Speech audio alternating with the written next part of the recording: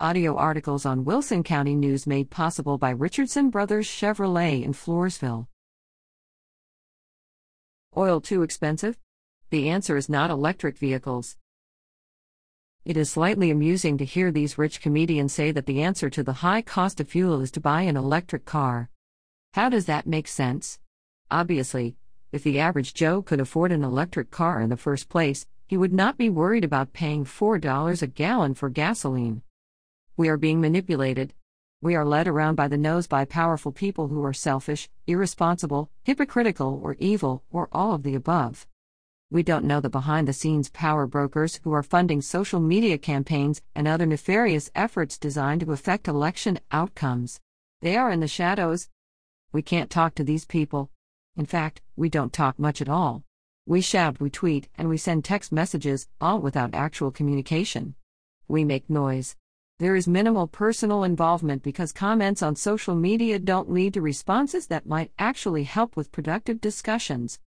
We avoid conflict, but in doing so, we avoid reality. Polls are not reality, yet we want to know what the polls show. Polls reflect the opinions of many who don't understand the issues. For instance, we hear about polls that show that substantial numbers of people think we should go to war to stop Russia.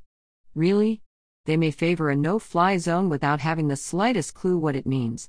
If reporters would quit devoting time to meaningless polls, they could do some investigating rather than regurgitating press releases. Reporters should know that war is not a game. It is real.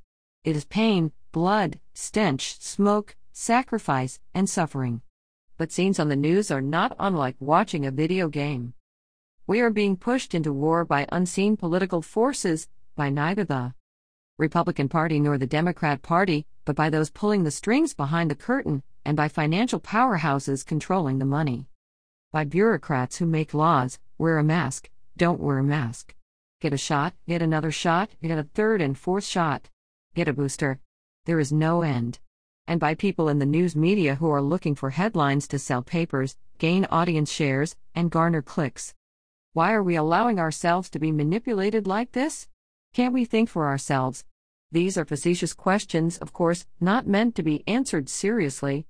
We are told that electric cars will be the answer, without questioning how and where all those lithium batteries can be manufactured. And where will all the charging stations be located in the miles and miles of West Texas highways? We are told to ride a bus instead of driving a car. Try eco-driving and car sharing. Even better, ride an electric bus to save the environment.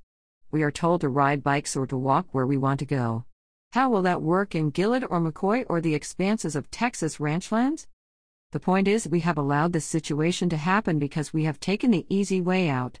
It was more fun to watch television, play video games, and talk at our friends on social media.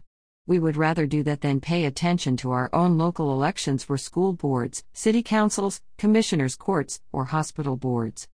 We are going headlong into a morass. Can it be stopped? If my people, who are called by my name, will humble themselves and pray and seek my face and turn from their wicked ways, then I will hear from heaven, and I will forgive their sin and will heal their land. 2 Chronicles 7:14. That's my opinion. What's yours?